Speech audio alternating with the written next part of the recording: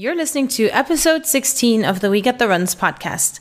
In this episode, we'll talk about running through adversity with Joel Stettler.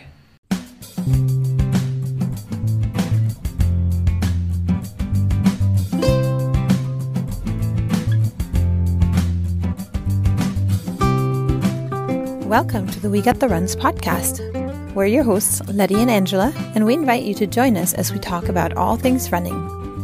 In this podcast, we talk tips, tactics, and strategies to make running a favorite part of your life.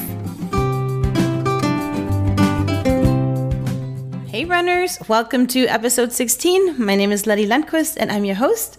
I hope you're having a great day this far. I hope you're going on your run right now, or maybe you already did your run today, or maybe you're not even running. It doesn't really matter. You know what? I'm not running this week either because this week is my recovery week. I did my very first Boston Marathon virtually 2 days ago. And guess what happened when I woke up Monday morning? I was not even sore. In fact, my alarm clock went off because I forgot to turn it off. And my alarm rings every morning between 5:30. So I got up and I suddenly thought to myself, wait, why are you trying to go running? This is your recovery week. And then I realized, why am I not sore? So there might be many reasons, and we will elaborate on those in a separate episode.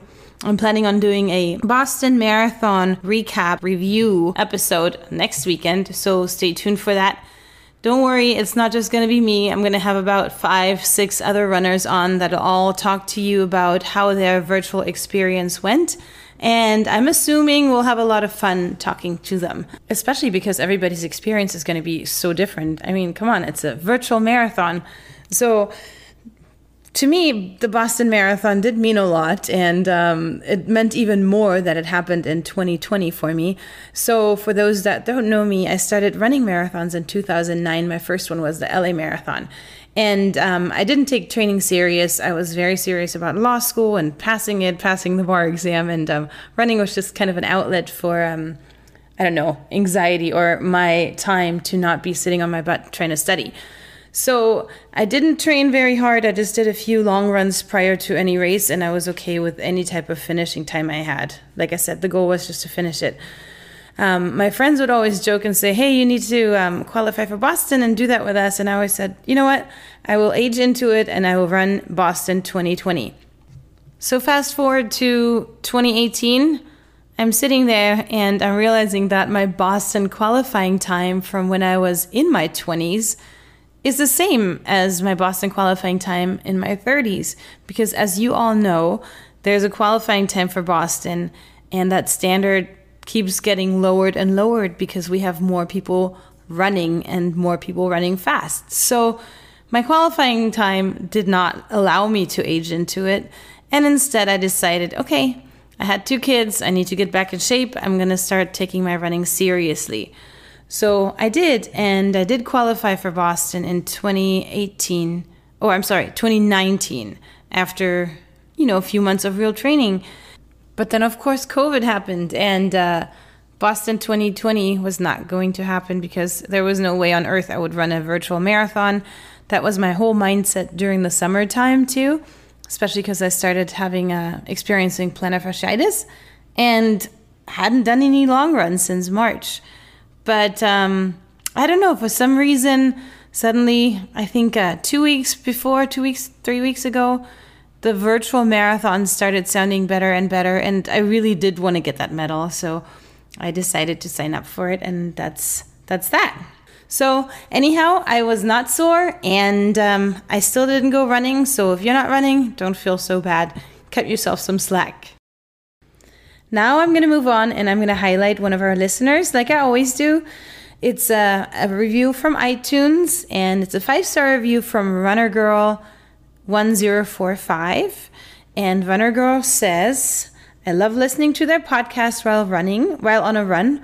All the podcasts are very inspiring and very informative. Thanks, girls. Thank you so much, Runner Girl. I'm glad that we're able to inspire you with our podcast and also provide you with a little bit of information. That's my goal, as you know.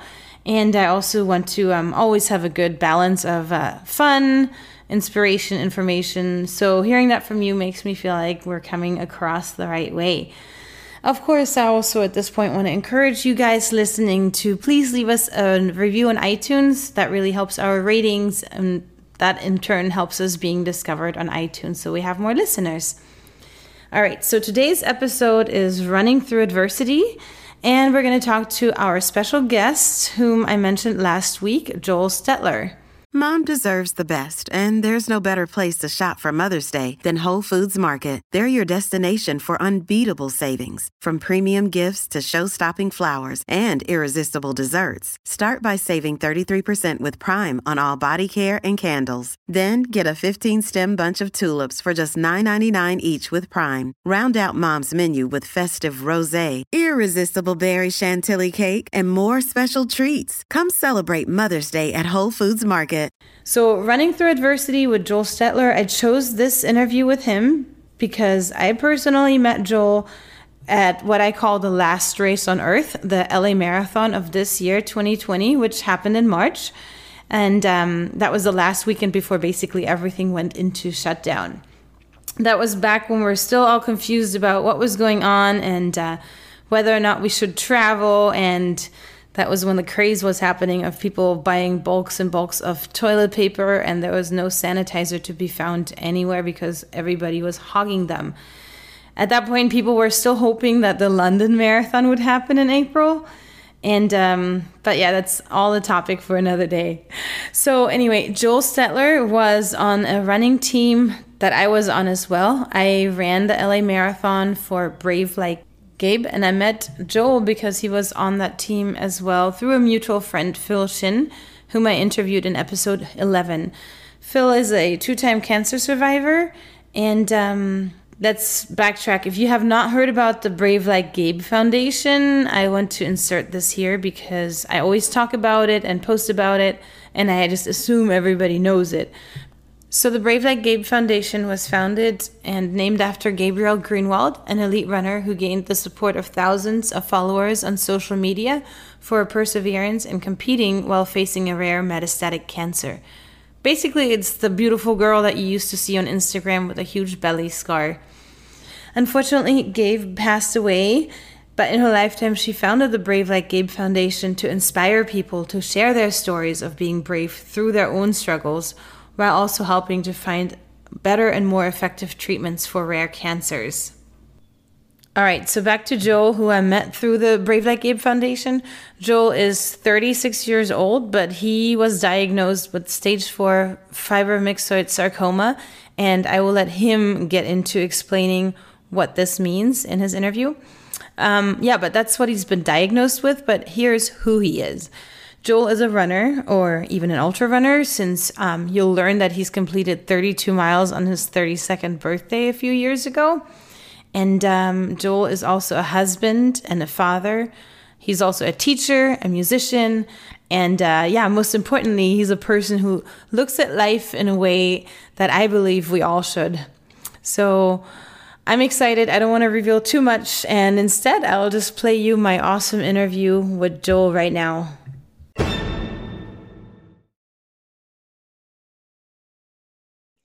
So I'm here with Joel Stetler. Joel, thank you so much for joining our podcast. Yeah, thank you for having me. I wanted to ask you, when did you start running long distances? My wife is an exercise physiologist, and so she specifically worked with endurance athletes her whole career. And so I was just around, those people all the time. And I remember my first real race was the Disneyland half marathon, and it was so kitschy and hypey that I just kind of got hooked. After that, our first real marathon together was California International Marathon. I think that was 2009. Okay, very nice. Yeah. So then from there on, you fell in love with the distance, and you decided on your 32nd birthday that you wanted to run your miles. You wanted to be the guy that runs the mileage and birthdays. I'm sorry, the birthdays and mileage. Yeah, run your age. That was really appealing to me because I don't run particularly fast. I've never been on a podium ever.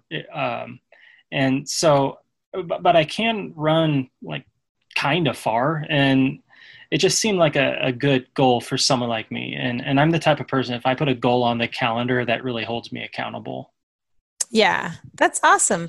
So then can you talk to us a little bit about, because as we know, on your 32nd birthday, you got diagnosed with cancer. Can you talk to us a little bit about the type of cancer that you have and your prognosis? So it was about 8 weeks after that run that I got a call from my surgeon. I had a mass removed from my thigh. And that's a whole story I'll probably get to later. But she called me. It was like the day before Thanksgiving, and in a voicemail told me that what they found in my leg was cancerous.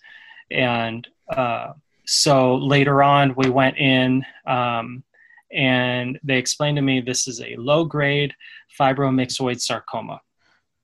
And I learned that that's a slow-growing cancer.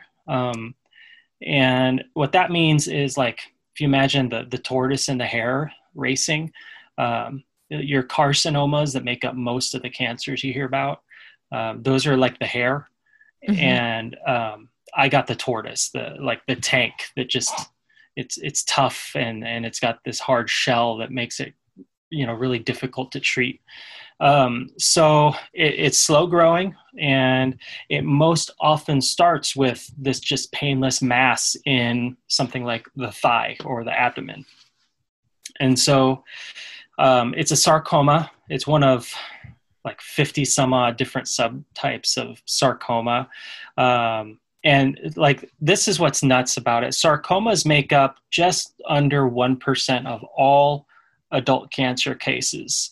And this, the low-grade fibromyxoid sarcoma, is a soft tissue sarcoma, meaning it attaches to muscle, fat, nerves, blood vessels, skin, tissues, stuff like that. And that's not even counting bone sarcoma. And out of these 50 different subtypes of sarcomas, the one I have is estimated to represent less than 5% of those. So we're talking like just a sliver from the 1% of adult cancers. So I hit the lotto like big time on this. And then on top of that, because of how rare it is, there's really no known treatment for it other than, the doctors will just be like, well, we got to take it out. And if it's found early, the prognosis is good because they can just go in and carve it out and, keep an eye on you for the rest of your life.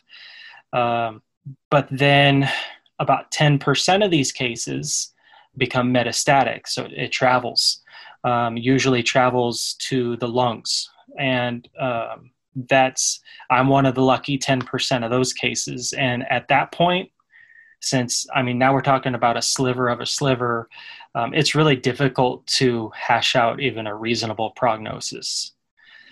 So yeah, and I looked it up. There's they estimated just shy of 2 million people that get diagnosed every year with cancer, 1.8 million. So if we're talking 1% getting sarcoma, that's 18,000 people. And 5% of that is just under 1,000 people. So it's really upsetting to me that almost 1,000 people, that's like a whole high school gym, are going to be told this year that they have an incurable cancer. Let's just make you comfortable, buy you some time. And my wife and I, Amanda and I, we couldn't accept that.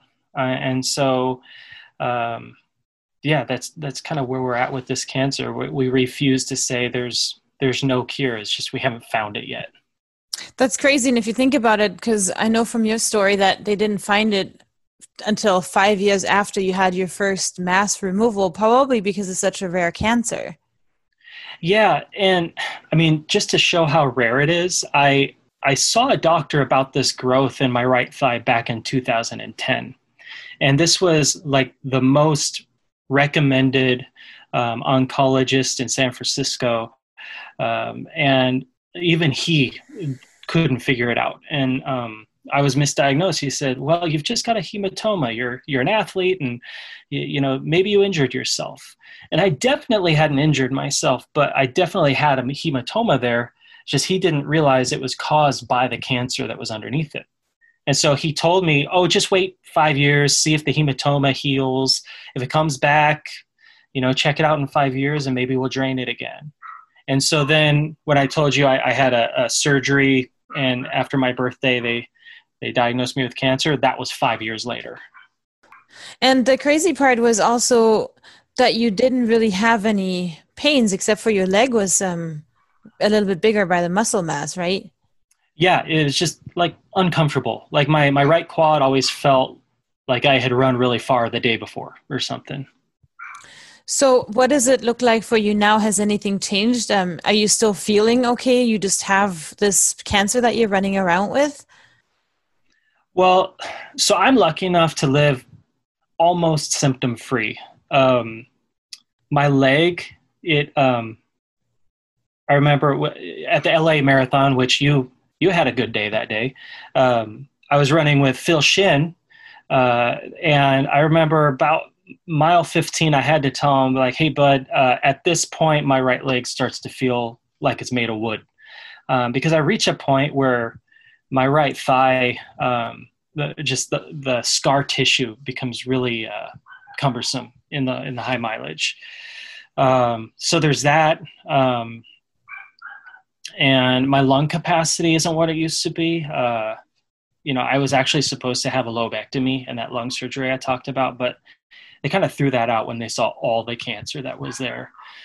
And so when I get into the high mileage, lung capacity starts to be a little bit of an issue, but like, who doesn't have trouble breathing? Right. I was going to say after 15 miles, we're all huffing and puffing too. Yeah. So like I start to feel like a lot of pain and I'm breathing heavy. And at 15 miles, I don't stand out. I'm in good company there. Right. Yeah.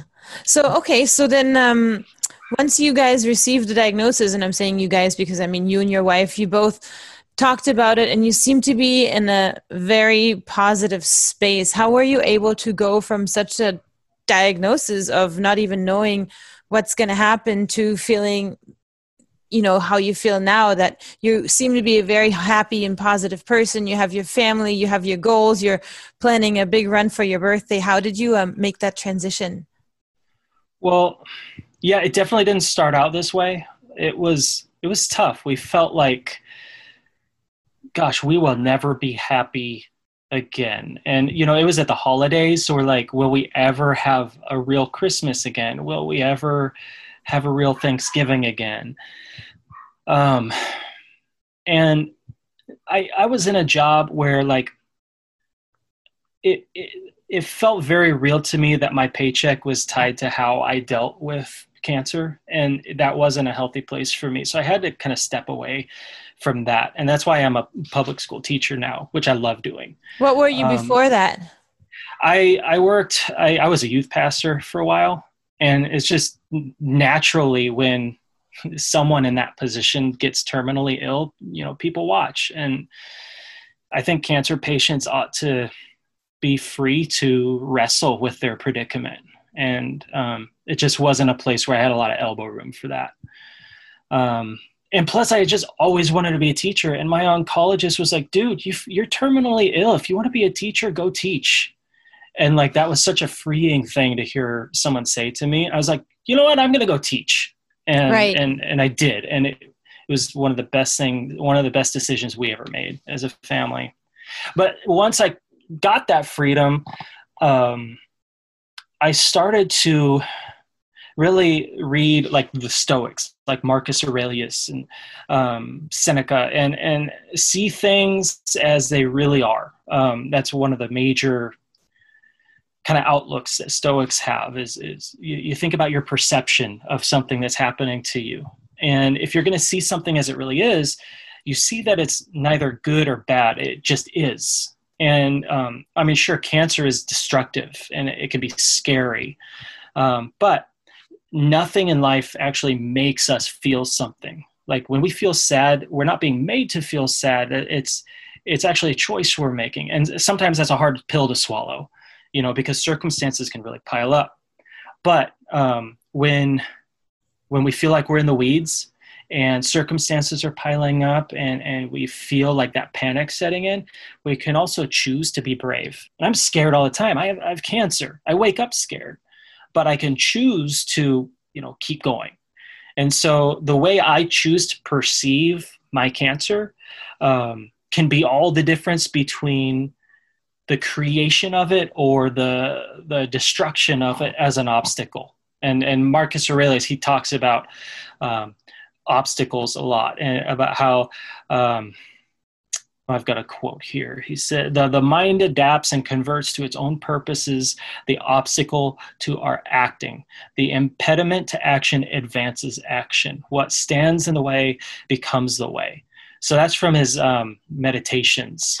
And I read Meditations, his book, almost every day before work. It's just a wonderful way to start my workday. And I realized that this power of perception is always going to be in the cancer patient's hands. Like, nobody can take that away from me. I can give it up. I can give up my choice to choose how I look at things.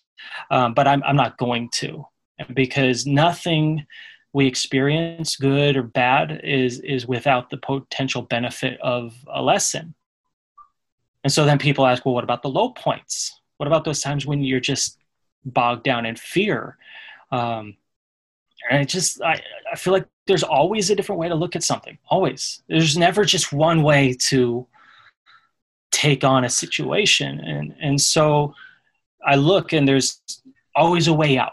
I always tell myself there's always a way out. Not like James Bond type of mindset, but like, if I can't figure out a way out, like I can't find a way out of my cancer right now, but I have to use that powerful word, which is yet. And we talk about that with our students every day, the power of yet.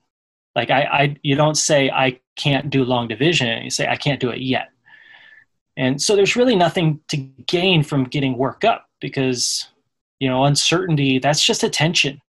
Life is full of tensions, and you can relieve tensions by taking authority over the situation, exerting some sort of agency that you're free to use because it's your life.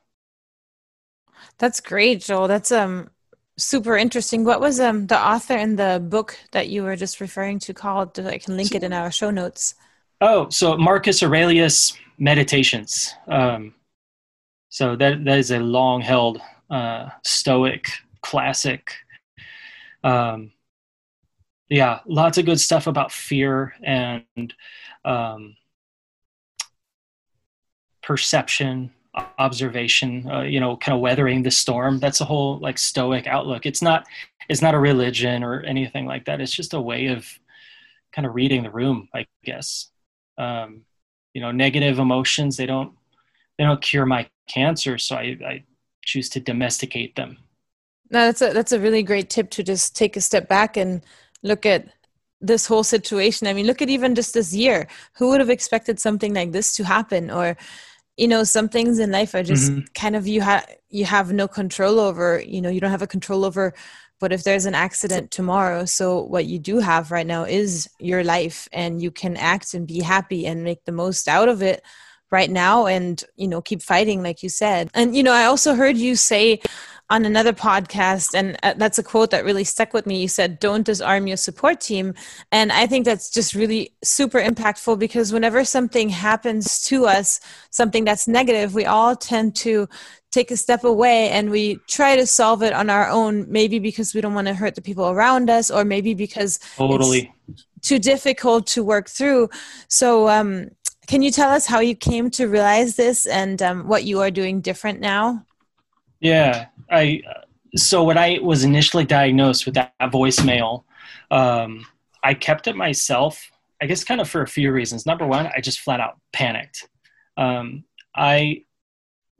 We had already been through a cancer scare with my wife that year, actually. And it included a pretty gnarly thoracotomy on her just before Christmas that previous year. And so I knew what a bombshell this would be on our family. And I just honestly couldn't find the words to break the news. So those two reasons, I panicked. We had a history. And then also, like, I just really wanted to enjoy Thanksgiving with my family, because it was the day before Thanksgiving I got that call.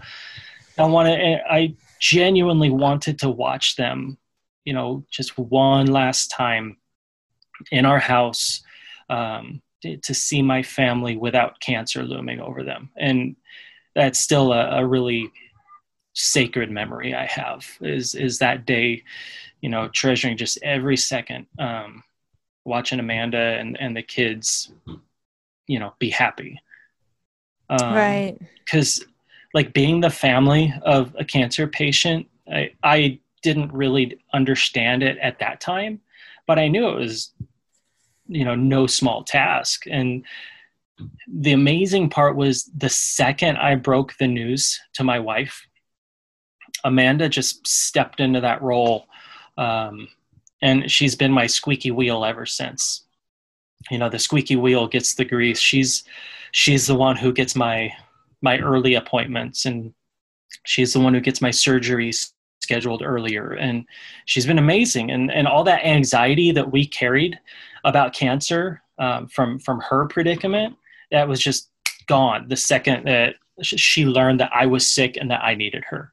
So when I was going through chemo and, trying to do my job, she was the anchor that would, help me hold fast. And she made sure that even though our kids had a really scary situation going on with their dad, that they had everything they needed to be and feel safe and to be healthy, even in the throes of uncertainty.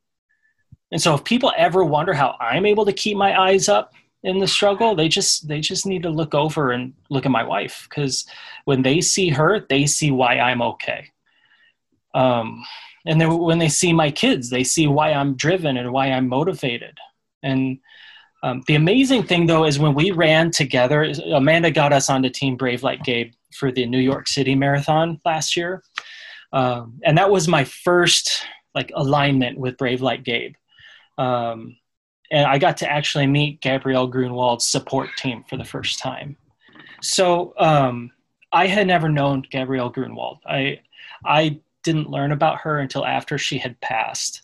And so it was really special that we got to join her team in New York City, because learning about her story helped me finish my first post-diagnosis marathon in San Francisco that year.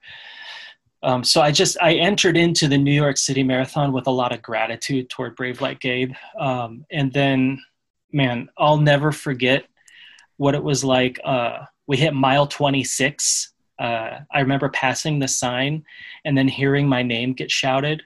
And I heard Joel, Amanda, and we look over and it's Justin Grunwald standing there. And that was just so special to see somebody in that shirt shout our names and know our names, Right. Such a big race. Yeah. And so then after the race, Justin, who is at this point now running the foundation, he took us all out and the other team members out for beers at Gabe's favorite New York City brewery. And that's where I got to chat with him for the first time and pick his brain.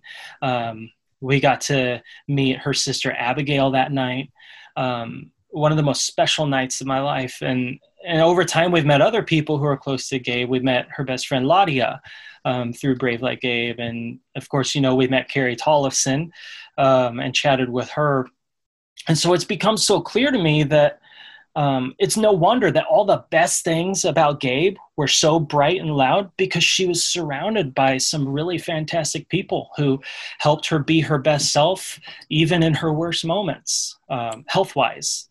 And so, yeah, I never got to meet her. I didn't know her, but like her, I have personally seen what can happen when caregivers are equipped and free to step up and love a patient and support them and empower them through their struggle. Because I've been the recipient of that myself.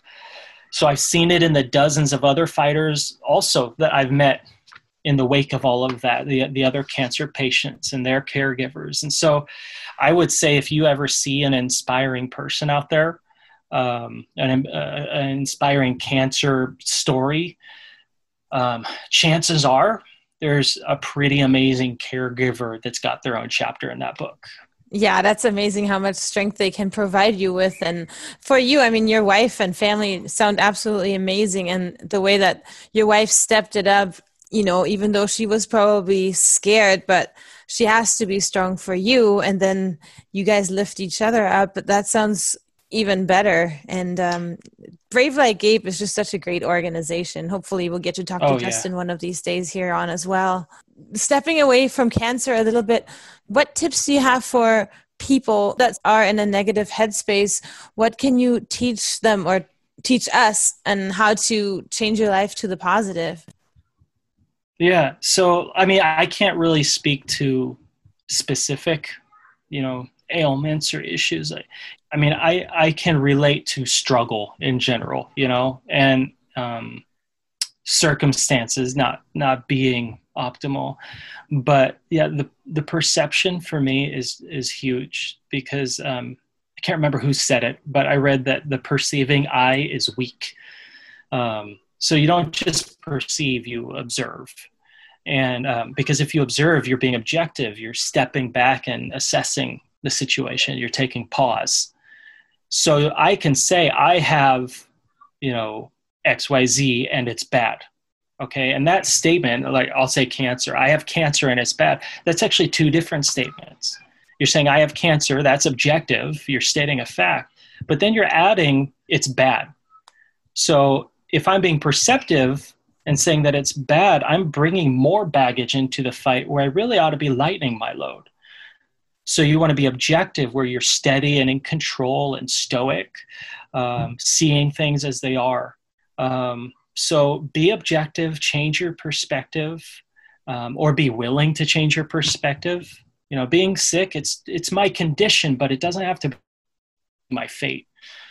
So I used to say, I'm powerless here. We'll never be happy again. We'll never have Christmas. But guess what? That day in New York City, we redeemed November. We got Thanksgiving back, and we had a lot to be thankful for last year at Thanksgiving. Doesn't mean I changed my cancer. It's still there. The obstacle's still very much in my way, but it has also, become the way, just as Marcus Aurelius said. Because cancer loses its power, or whatever ails you loses its power over how you live your life. And right. The second you break it down and look at it differently. That's awesome. No, that's a great way of looking at it. And how do you feel running has helped you with all this, running miles and training for races? How has that impacted your life? Well, you know how they say where the head goes, the body follows. That works the other way around too. Because my head is almost never in the right spot when I wake up for a run. I have to get myself out there and show my body, remind my body what running can do for it.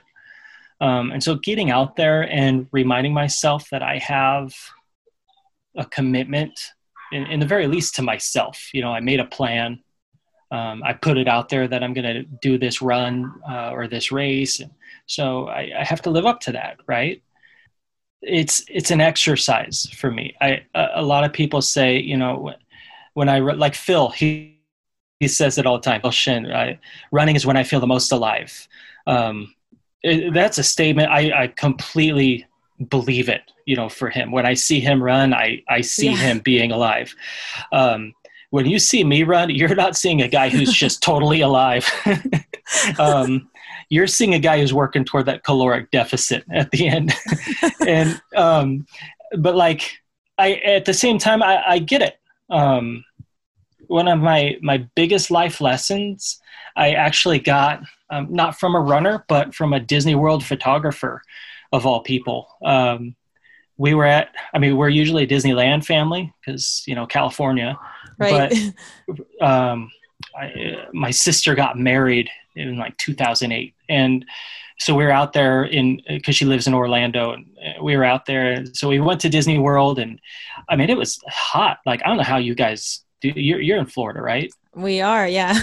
I don't know how you do it, but it was hot and humid. And we were there at Animal Kingdom, and we were trying to get our picture taken in front of that big tree of life they have. And, the Disney photographers, they always have their blue pants and the white shirt and the vest. And this guy had long sleeves on, and it was so hot. And so I asked him, man, how do you do it? You're smiling. You're all chipper. I mean, look at you. And it's like 110 that day. And I was trying to give him freedom to like complain about his job, and he just wouldn't do it. And he said, once you submit yourself to the struggle, you realize it's not so much of a struggle after all. And I'll be damned if I haven't carried that statement with me every day since then. It changed me. I tell it to my students on the very first day of school every year. If you submit yourself to what we do in here, you realize there's a whole world in here for you. And I even have a picture of a camera in the front of my classroom to remind them of that story. And so when I take that story into the running world, it's one of my mantras that I carry with me. Submit yourself to the struggle. Submit yourself to the struggle. And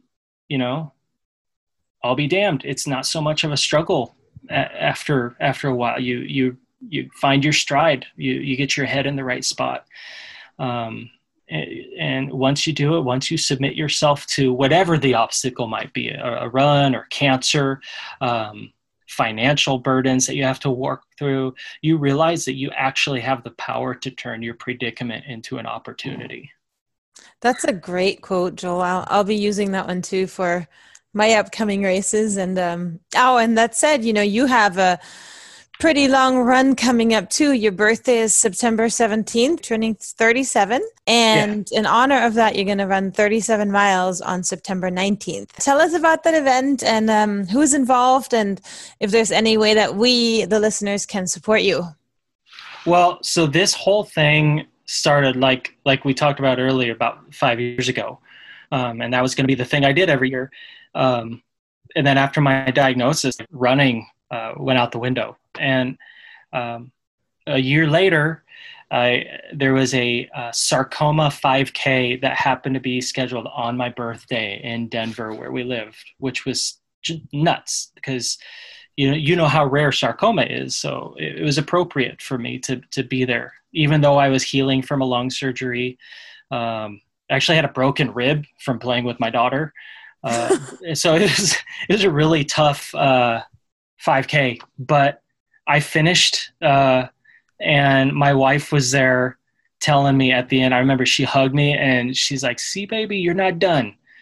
And that's just how she's always been right there speaking life into me. And so it's always been, ever since that moment, it's been in my head, I'm going to do that birthday run again. So I've been slowly working back up to it, like really slowly. And, she got me back into a half marathon, then full marathons. And, but this run, it was a thought I had back in the springtime. I kind of floated it by Amanda. She's like, "Yeah, you're definitely doing that." And then Runner's World put it in their little member section in print, and that made it like an actual commitment. Nice.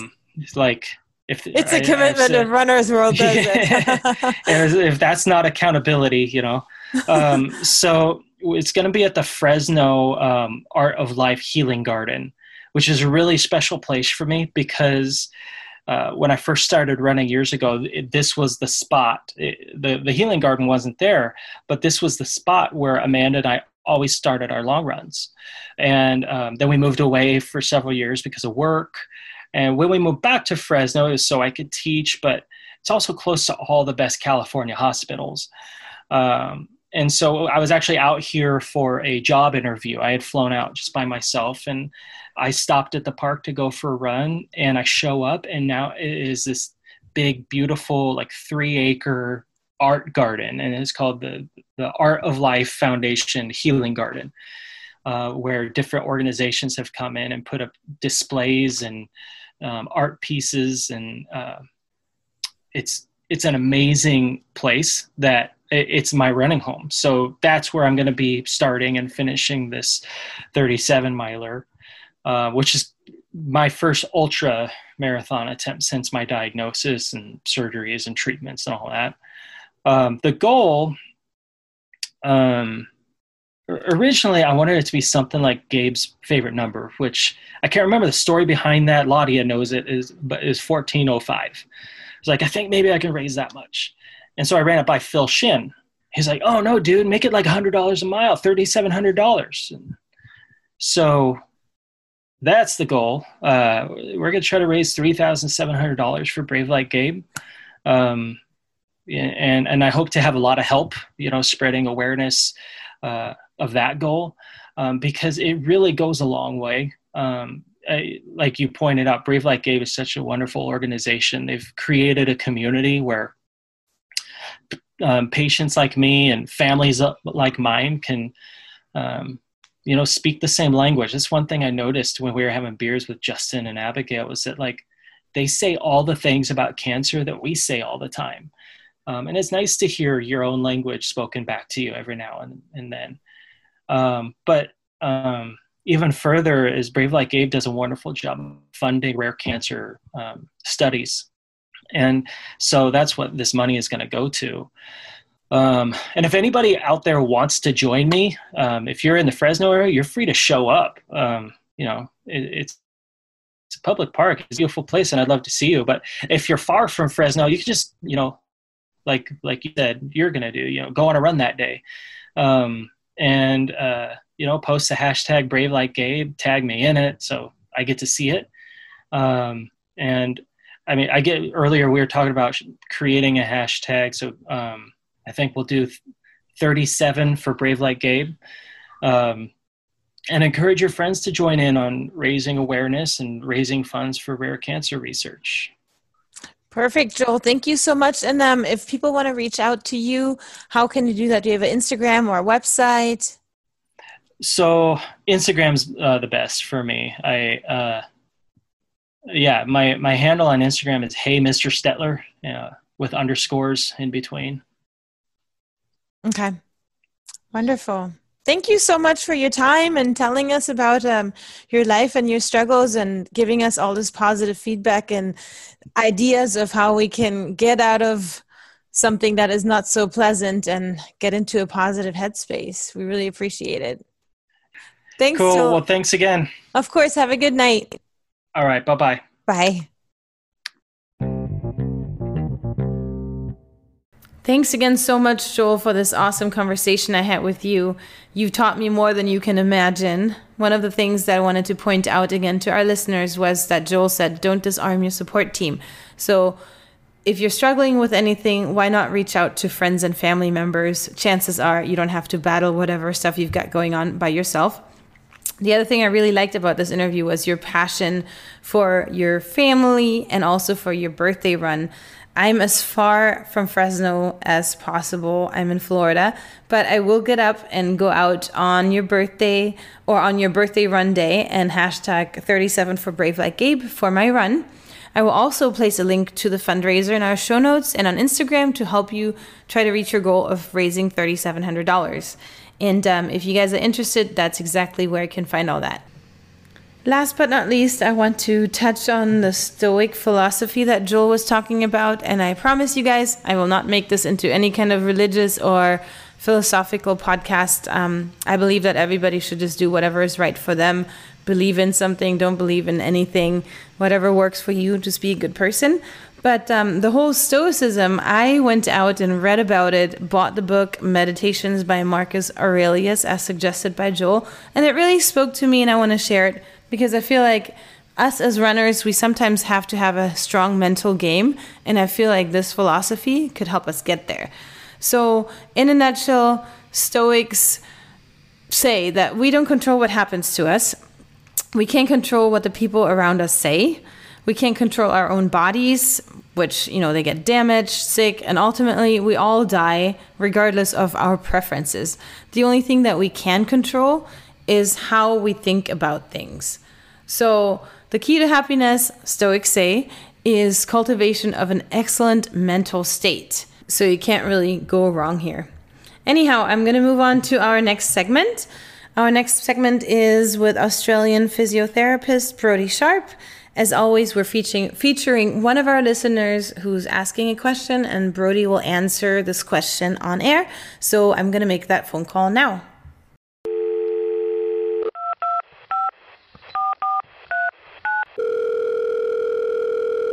Hi, Brody. Thank you and welcome back to our podcast. How are you doing? I'm good. Thanks, Letty. How are you? I'm doing great. So we have a few listener questions for you whenever you're ready. Yeah, I'm ready. Let's fire away. I have another one from Wes Poplan. Poplan has dull pain above his kneecap. What could it be? It crept on after a hard run, and he's had this pain in the past before. He's had an MRI done, and he shows a healthy knee. Okay. If the MRIs come back all clear, we can instantly rule out a couple of things, which is really nice. If it's dull kneecap pain and it's just above the knee, there's a lot more information I'd like to know, as in, like, does it come on during the run? Does it come on after the run? Does it come on the next day? Where can you exactly locate where the location of the pain is? There's a couple of diagnosing questions I like to ask, but let's just assume with the information that we have that it is very dull. It's hard to locate, it seems, with the information that Wes has given us. In most cases, this is the most common running injury. It's called patellofemoral pain. And a lot of qualifying questions I like to ask is, can you locate it with one finger?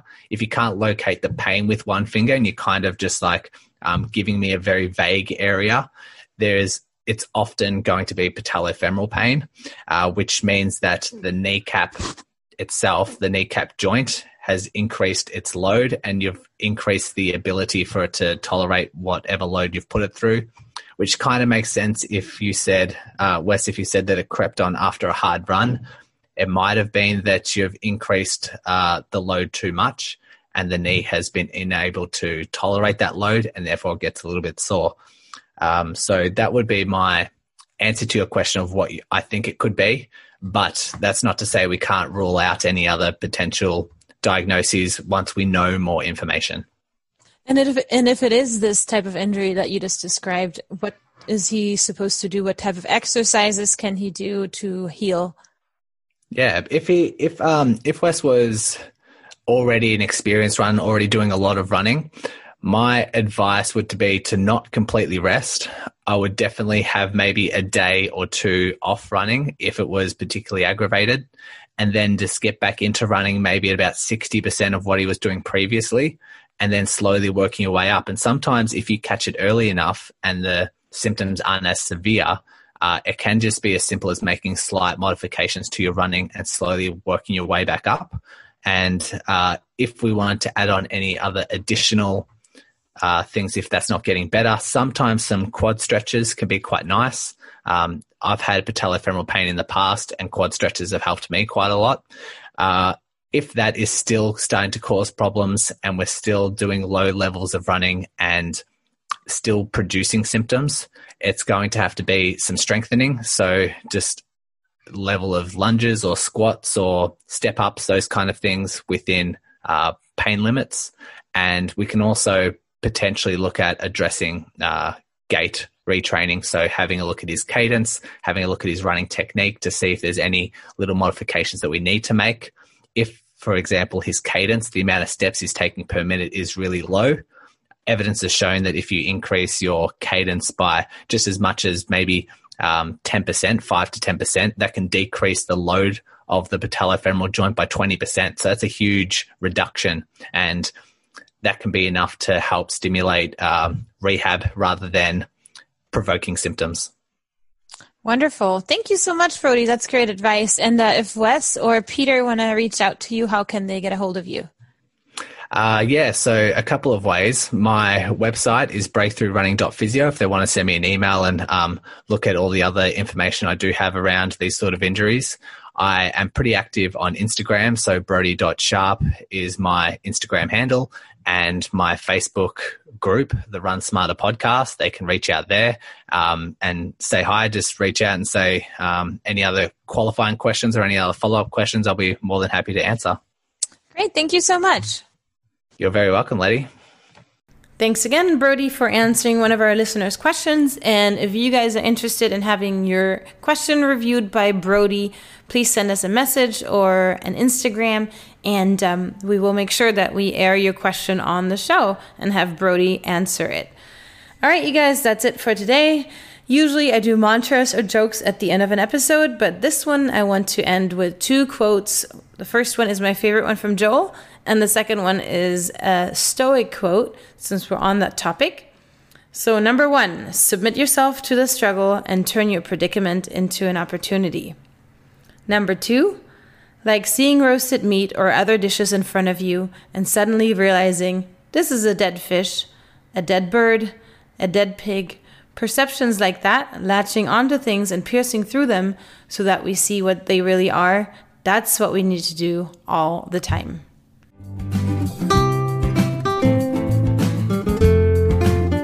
Thanks for listening to this episode. As always, we hope that we were able to provide you with something of value. Make sure you like our Facebook page and follow us on Instagram. Our account you can find under WGTR Podcast. Thanks. Until next time, have a great week of running.